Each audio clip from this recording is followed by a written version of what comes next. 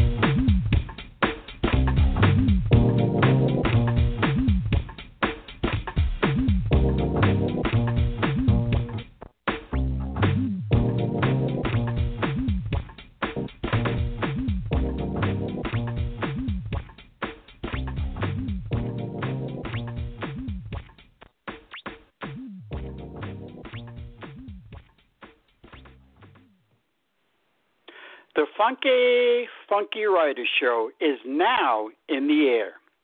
Spotlighted on badredheadmedia.com as a top author podcast on the web today and called a total blast of a show for writers. My name is Robert Batista, and you may ask, why is the Funky Writer Show so terrific? Because I'm a writer, just like my guests, and know that words are the breath of life. Connect with the show on the exciting Twitter page by going to @TheFunkyWriter. I got started on my writing career at the tender age of 19, thanks in no small part to the two great loves of my teenage life, girls and video games. I had zero clue at the time how much each of those passions would influence my career.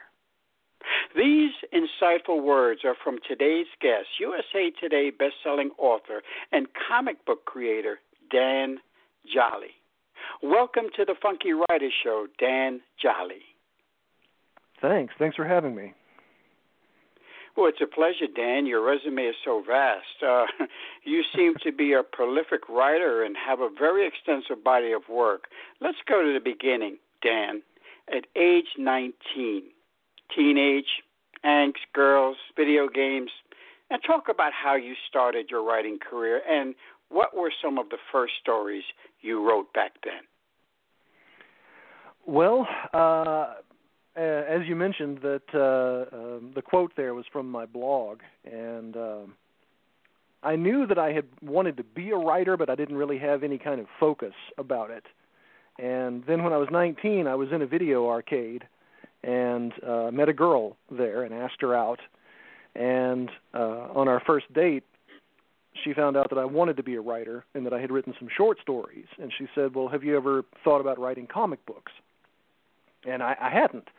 I had read comic books. I was a big fan, but I hadn't ever considered writing comics and didn't really even know how. And she said, well, I know a couple of comic book artists, so I could introduce you. And the artists that she introduced me to were Tony Harris and Craig Hamilton. And they read my work, and Tony in particular. I wound up working with Tony for a number of years after that. And they introduced me to some comic book editors and other comic book artists, and things took off from there. And the first story that I got contracted to do was an adaptation, actually, of an H.P. Lovecraft story called The Dreams in the Witch House. And that was for a comic book company that gave me the contract, and I signed it and wrote the script. And I think I had already sent it in when I received word that they had gone out of business. So that was the first comic book company that I killed. And from there, I sold a story, a Vampirella story, to Harris Comics. And then the first one that I actually got to see in print was an Aliens story that I sold to Dark Horse Comics, a little 16-page thing that appeared in one of their anthology titles. Wow. Talk about meeting the right girl at the right time. From what it Yeah. sounds like, you had no inclination whatsoever to start writing comics, and all of a sudden, through her, you got into this great field. So, as you said, you started out writing comic books and comic stories. That had to be like the feeling of a kid in a candy store to a certain degree. And it's really amazing. Any great stories you can talk about writing comics and how you were feeling at that time? Well, one of the stories that was pretty crucial to my development, I was still in college, and there was one summer where I was so broke. I was so broke that I didn't buy any groceries for 6 weeks. My two roommates had gone home for the summer to stay with their families, but I was still there in Athens, and I survived off the food that they had left behind in the cabinet. And I lost a good bit of weight that summer. I was working at a telemarketing company part-time, and that let me pay rent, but didn't really let me do much of anything else. And honestly, there was a little bit of freedom to it because there were very few decisions I had to make. Like, do I want to spend the money to go see a movie today? No, I don't, because I don't have any money. Well, there's that decision taken care of. But I was realizing that it was coming up on my senior year in college, and I had enough money to pay rent, or I had enough money to pay tuition, but I didn't have both. And I was thinking, I don't know what I'm going to do. I might have to drop out of college and go back to my hometown and work in a carpet mill, which, would have been an acceptable thing. I mean, it wasn't what I wanted to do, but working in a carpet mill pays pretty well, and so, that was what I was looking at. And I was lying there in bed one day after work, thinking about how hungry I was, and the same editor that had bought my first Alien story called me up. And, to begin with, my career was very off and on, and a whole lot more off than on, and there would be sometimes months or maybe a year or two between serious jobs. Right. But the editor called me up, and he said, "Hey, Dan, we've got this miniseries, this 12-issue miniseries called Aliens, Colonial Marines. And kind of gone off the rails, and we're hiring a new creative team. It's up to issue 8 right now on the stands. Can you wrap it up by issue 10? Can you write issues 9 and 10 and just wrap it all up for us?" And the money that I got from doing those 2 issues allowed me to stay in college and finish my degree in the time frame that I was supposed to do it in.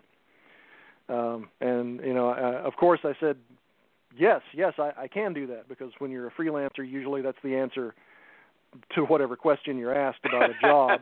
Of course. Whether at the time you know how to do what they're asking you to do or not, the answer is yes, I can do that. And I said, is there any particular way you want the series to end up? And I think the editor kind of hated that project at that point, and he said, "You know what, just kill them all. Just kill everybody." No problem. So that led to probably the easiest 2 pages I've ever written in a comic script ever, because it was pages 19 and 20 or 20 and 21. The space station explodes, and that was it. that wow. was 2 pages.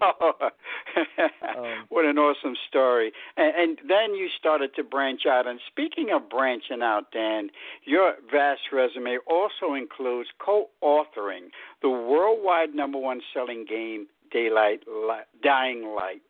Man, that's incredible to me. How does one get involved in authoring video games, and what exactly did you do in that collaboration? Well, I got started in video games because of my comic work. I was at a convention, and a guy came up to me after I had been on a panel talking about some project. I don't remember which one. And it turned out that he worked at a video game company. And I said, wow, I've always kind of been interested in getting into writing for video games. And he immediately said, well, I could set up a job interview. And so I went on that interview and got that job, and that was the beginning of my video game career. And one of the projects I did was a game called Prototype 2. And I worked on that with a producer at Activision named Anthony DeLuca. Anthony went from Activision and got a job at Warner Brothers Interactive, and Warner Brothers was going to be distributing this game called Dying Light, and I didn't know anything about it. But I got a call from Anthony, and he said, "Hey, there's this game that needs a writer. Would you be interested? I think it would be up your alley." So I said, yes, I would be interested because freelancer. And so I thought that it was going to be a game in Vancouver, Canada, because I had gone, right. That was where I worked on Prototype 2. But it turned out that the development studio, Techland, is in Wrocław, Poland. And they said, well, it's going to require a little bit of on-site work. And I thought, oh, wow, I've never been to Poland. So sure, and usually on-site work, it's going to be a week, maybe 2 weeks. And it turned into 3 months. Wow. So I basically lived in Poland for 3 months in 2014. And so I learned a really, really tiny little bit of Polish and worked with a bunch of amazing, brilliant, creative people there. And wow. What I was originally hired to do was just naturalize some dialogue because they had a lot of the stuff written, but they needed it to sound like it came from a natural English speaker. Right. But the longer I was there, the more I got involved, and at one point they finally said, "Well, we need this major rewrite on the main story," and it ended up falling to me. And I rewrote the entire main story, at least that first draft, over the course of about 9 days. So as it stands, about 99% of the dialogue in the main story is mine, and I contributed, 65-70% of the actual plot points. So that story has my fingerprints all over it. So, of course, on your journey, this eventually leads you into novels and novel writing. How did you get your first book published? And talk about any challenges you had in getting this first book into print. What was this first story about?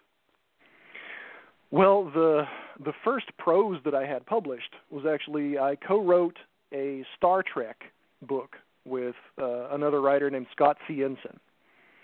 I met Scott at a convention in Florida, and he had read one of my comic book projects and liked it, so we struck up conversation. And eventually he called me up and said, I've got a contract to write this Star Trek novel. The deadline's really tight. Would you like to partner with me on that? So I did. I wrote that one, and then I wrote also with him a book called Vengeance that was set in the Angel universe, the TV show Angel. Right. The first original novel of mine, I wrote a trilogy of YA young adult sci-fi espionage books called Alex Unlimited. And that whole process was pretty challenging because it was through Tokyo Pop, which was a company that had made its name by importing manga projects from Japan and just translating them. And then they got into original stuff, and I had done a good bit of work for them writing original English manga projects. And I pitched them an original project, which was about an adolescent boy who could summon alternate reality versions of himself to Earth. And they were specialized for whatever task he had at hand. If he needed to crack a safe, he could locate the version of himself that knew how to crack safes and summon that version here. But Tokyo Pop said, we like this, we like it a lot. Would you consider changing the main character to a girl? And I said my typical freelancer thing, which was, yeah, okay. So, I mean, I just wanted work, but I was so glad that they asked that, because that was the first time that I had written from a female perspective. And Right, it ended up right. adding so much depth and so much emotional quality to the story. It made it way better than it would have been otherwise. Well, But, let's talk about that. Let's talk about that, Jan, because a lot of authors have to, at times, write from the perspective, the male, female, mm-hmm. female, male. So you said it added so much. In what way did it add? And was it kind of difficult at first to write from that female perspective, or did you just fall right into it? I just fell right into it, and I was Okay. as surprised as anybody else, because up until that point, most of the stuff that I had done, honestly, could be considered horror. Like I wrote a comic book miniseries called Obergeist, which Wizard Magazine voted best horror comic of 1999. But once I tried to put myself into the perspective of a teenage girl, and it forced me to look at the world as a whole from a perspective that I was completely unaccustomed to, but it worked, and I think approaching a story from a feminine perspective, it was freeing in a lot of ways, because most of the time when you have a masculine protagonist, the trappings of masculinity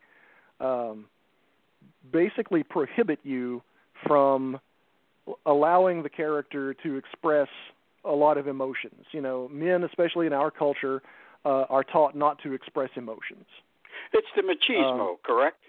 Yeah. Yeah. And all of a sudden, I had this 18-year-old girl, and yes, she was smart and brave and did what she had to do to solve whatever problem she was facing. But all of a sudden, it was okay if she was afraid, or if she just got giddily happy about something. The emotions that I felt that it would be logical for her to feel, I could just put those on the page. Right. And Alex Unlimited started out as a comic book pitch, but they couldn't decide on an artist. And at one point, because I had done the prose projects, I said, would you guys like me to just write this as prose? And they said, oh, yeah, okay, yeah, go ahead and do that. So, like, sort of accidentally, I became a YA author. Dan, let's talk about something I know you're really excited about. The first book of the Grey Widow trilogy, Grey Widow's Walk. Where does this first book in this dynamic series take your readers? Well, Grey Widow's Walk is about a teleporting vigilante, a female teleporting vigilante on the streets of Atlanta, Georgia, in present day.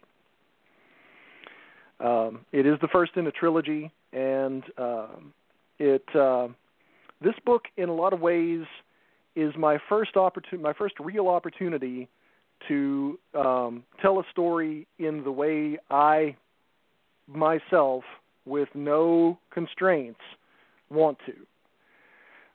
Because the other prose projects I've done, some were licensed projects, some were young adult projects. The comic stuff I've done has been for major publishers with established characters and guidelines. The video games, writing video games in general, you're just working under constraints. There's very, very, very little freedom in writing video games. But in Grey Widow's Walk, I've been able to do everything and anything that I want to do. So in some ways, because the story, it has elements of science fiction, a lot of action, there are elements of horror in it, but I can also write again from the female perspective, which I like. A couple of people have joked and said that my inner child is actually a 13-year-old girl. But it also allows me to tackle a couple of social issues, which I'm really passionate about. I am incredibly passionate about gun control, That's one of the things that I think is a huge problem in this country. And so I'm able to address that in this book and talk about it, show the consequences of things that can and do happen. And at the same time, I'm able to establish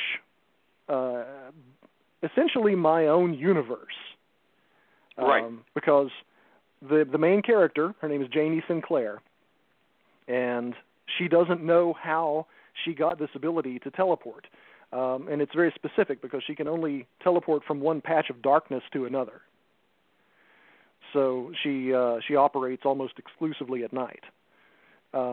And it deals with her emotional well-being because she's had 3 separate incredibly traumatizing things happen, not directly to her, but to people in her life.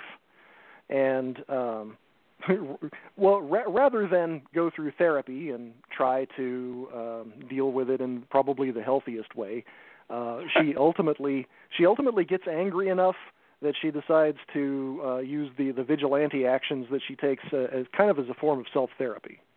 Right.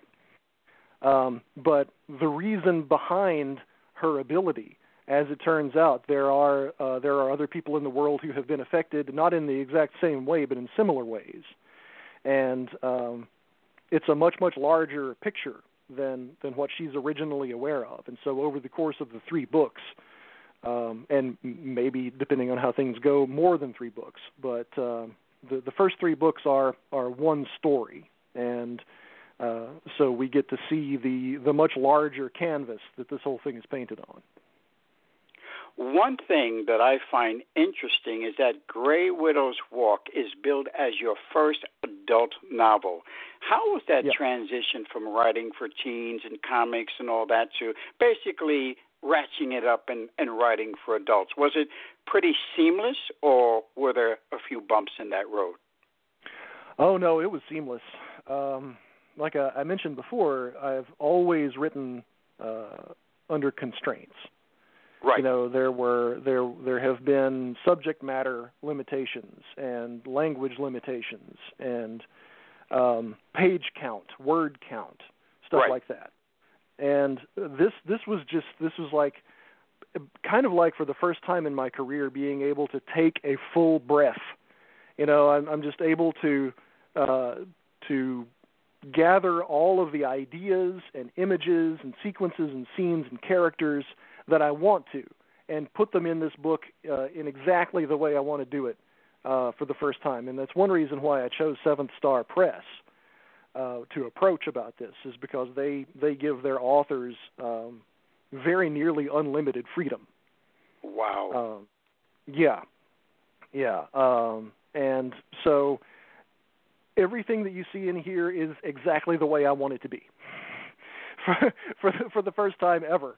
And I did have a very talented editor working with me on this. Linda Sullivan is her name, and she improved the book in many ways. Every writer needs an editor. Every writer, no matter who you are, needs an editor. Right. And she definitely made the book better.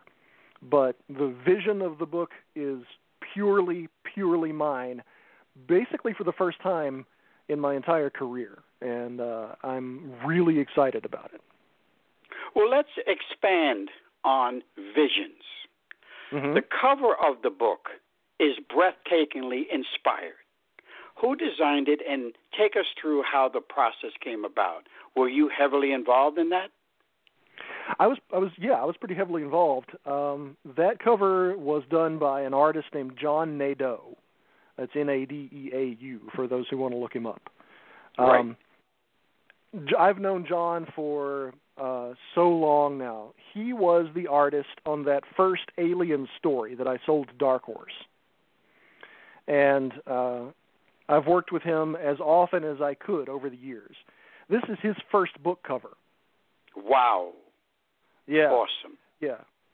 He's just all kinds of talented. He started out as an engineering student and then got into comic art, and the approach he takes is so methodical and so fast and reliable, and plus he's insanely talented. So I explained what the character looked like and gave him a few different examples of things from the book that could be incorporated. So when you glance at the cover, you see the main character, and she stole a suit of prototype military body armor. Right. So she's wearing this body armor, and behind her is, at first glance, it looks like spider's legs. But if you look closer, that's actually the hands of the central antagonist in the book, because the central antagonist has been affected in the same way she has, except that what was supposed to be a shape-shifting ability with him has gone kind of really horribly wrong. And his body ends up frequently distorting in really disturbing ways. And so those are the crossed hands of the antagonist with distended fingers. And that's the actual Atlanta skyline behind her. I gave John a few notes on very, very minor things, but that was probably the third draft that got accepted as the cover there, which is just an incredibly fast process for this kind of thing. Let's talk about Dan Jolley, the person. Where did you grow up, and what was your childhood like? I grew up in a very, very tiny town in northwest Georgia called Ringgold, and I was the youngest of three children. And I found out many years later, according to the sociological perspective, I was actually an only child, because my older brother is 11 years older than I am, and my older sister is 9 years older. And so by the time I was 8, they were both out of the house. And my parents, who are still with us and still living in the same house that I grew up in, still in Ringgold. Dad worked. He ran the mail room at KO Oil Company, and Mom was a bookkeeper. Neither of them went to college. Both of them grew up in northwest Georgia, this little tiny little rural area of the South. Right. And I don't know how they found each other, but both of them are scarily intelligent, and you will never meet two bigger grammar Nazis. I don't know how they both wound up as grammar Nazis, but they did. And so that's why, in general, my grammar is more or less flawless, because every time I said anything wrong, they were quick to correct me. Right. That must have been something. What were some of the books and authors that inspired you in your youth? Larry Niven. Larry Niven, science fiction author, wrote the Ringworld books, Tales of Known Space. One of my favorite science fiction titles of all time, The Long Arm of Gil Hamilton, which I would love to adapt to a movie. Larry Niven was hugely influential. At the same time, I loved Louis L'Amour, the Louis L'Amour Western books. Great writer. Great books. Oh, fantastic. So, yeah, it was kind of a synthesis of Larry Niven and Louis L'Amour. And once I was old enough that my dad thought I could handle it, the collected works of H.P. Lovecraft.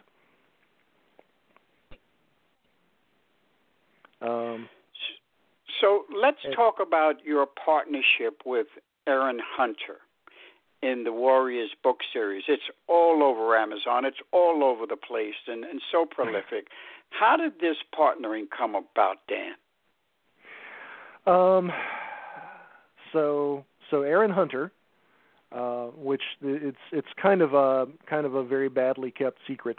Aaron Hunter is a pen name, and Aaron Hunter is actually 4 different people, but the driving force behind the books is a woman named Vicky Holmes, and they collectively have written a series of young adult novels called the Warriors series. Right. Which are enormously successful. They and HarperCollins, their publisher, approached Tokyopop about doing a series of side stories set in the Warriors universe, but sort of filling in gaps in between breaks in the story in the books, in between books. And so Tokyo Pop, I found out that was going to be happening. And at the time, I was living in a house with 5 cats. And in fact, right now, I live in a house with 4 cats. I love cats. I love animals. I love animals in general, but I really love cats. So I called up the editor and said, "You've got to let me write this. You've got to let me do this stuff. I love cats. I understand cats. I need to be the one to write this." And I had already worked with that editor, Paul Morrissey, for quite a long time.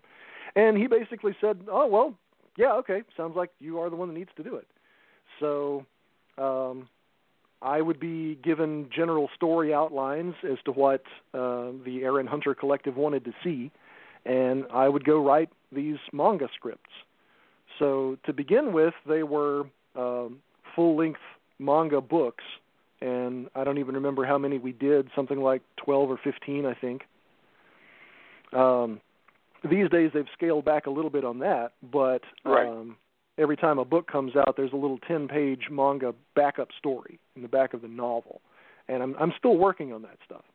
I told them that I don't want anybody else to be able to say they wrote Warriors manga stuff. I want to be able to do all of that.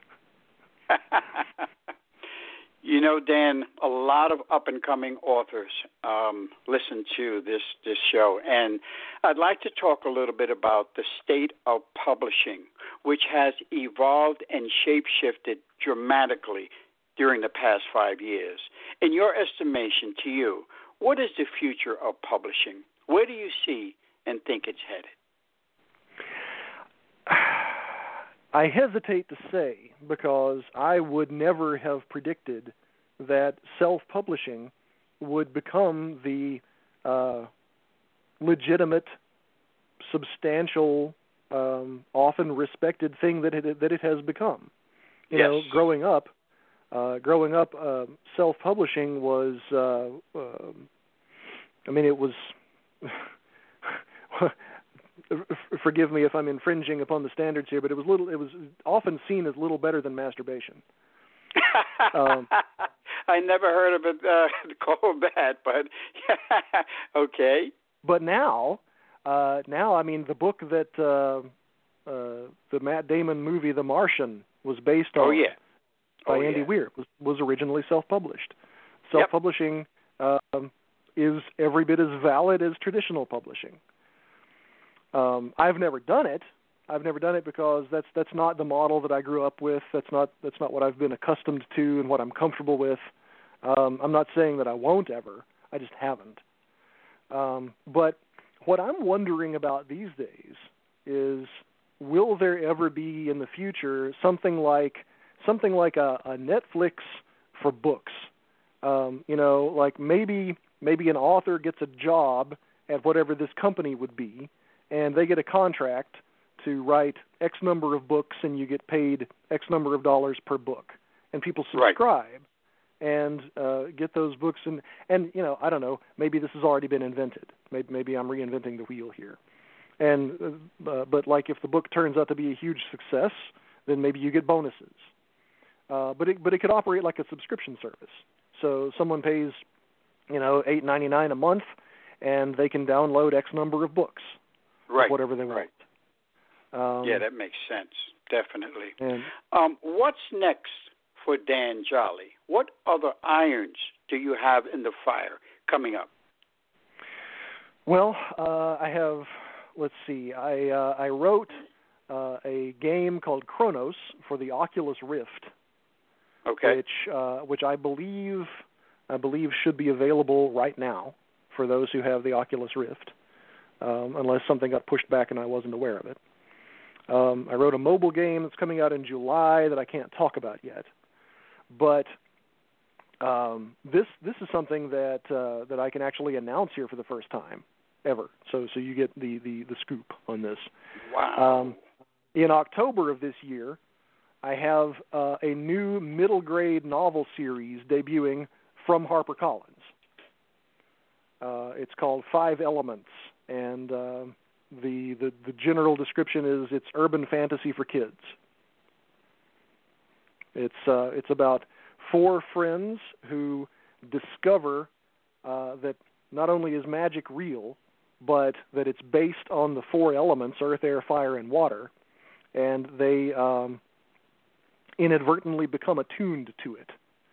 So these four 12-year-olds, and it's set in San Francisco, become elementalists, and it involves a lot of action in San Francisco, as well as an alternate dimension called Arcadia. And I've got a deal for 3 books, and I think it's going to be really, really exciting. Wow, that sounds like it's going to be awesome. Dan, give out any contact information, websites, or if people can follow you on any place, or just give out any contact information you'd like. Yeah, I've got a website. It's www.danjolley.com. That's DANJOLLEY.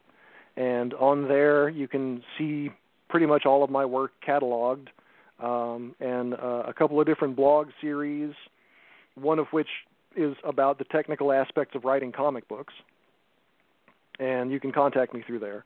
And also, please do follow me on Twitter. I am @_Dan Jolley. This has been the Funky Writer Show with me, Robert Batista. I'm at @author R. Batista on Twitter. Look for my free short stories, Carmela's Dream and My Baby Has No Name on Smashwords.com. My guest has been the best-selling author and so much more, Dan Jolley, and his latest and first of the Grey Widow trilogy is called Grey Widow's Walk. Make sure you order your copy today. Thank you so much, Dan, for being a guest on the Funky Writer Show. It's been my pleasure.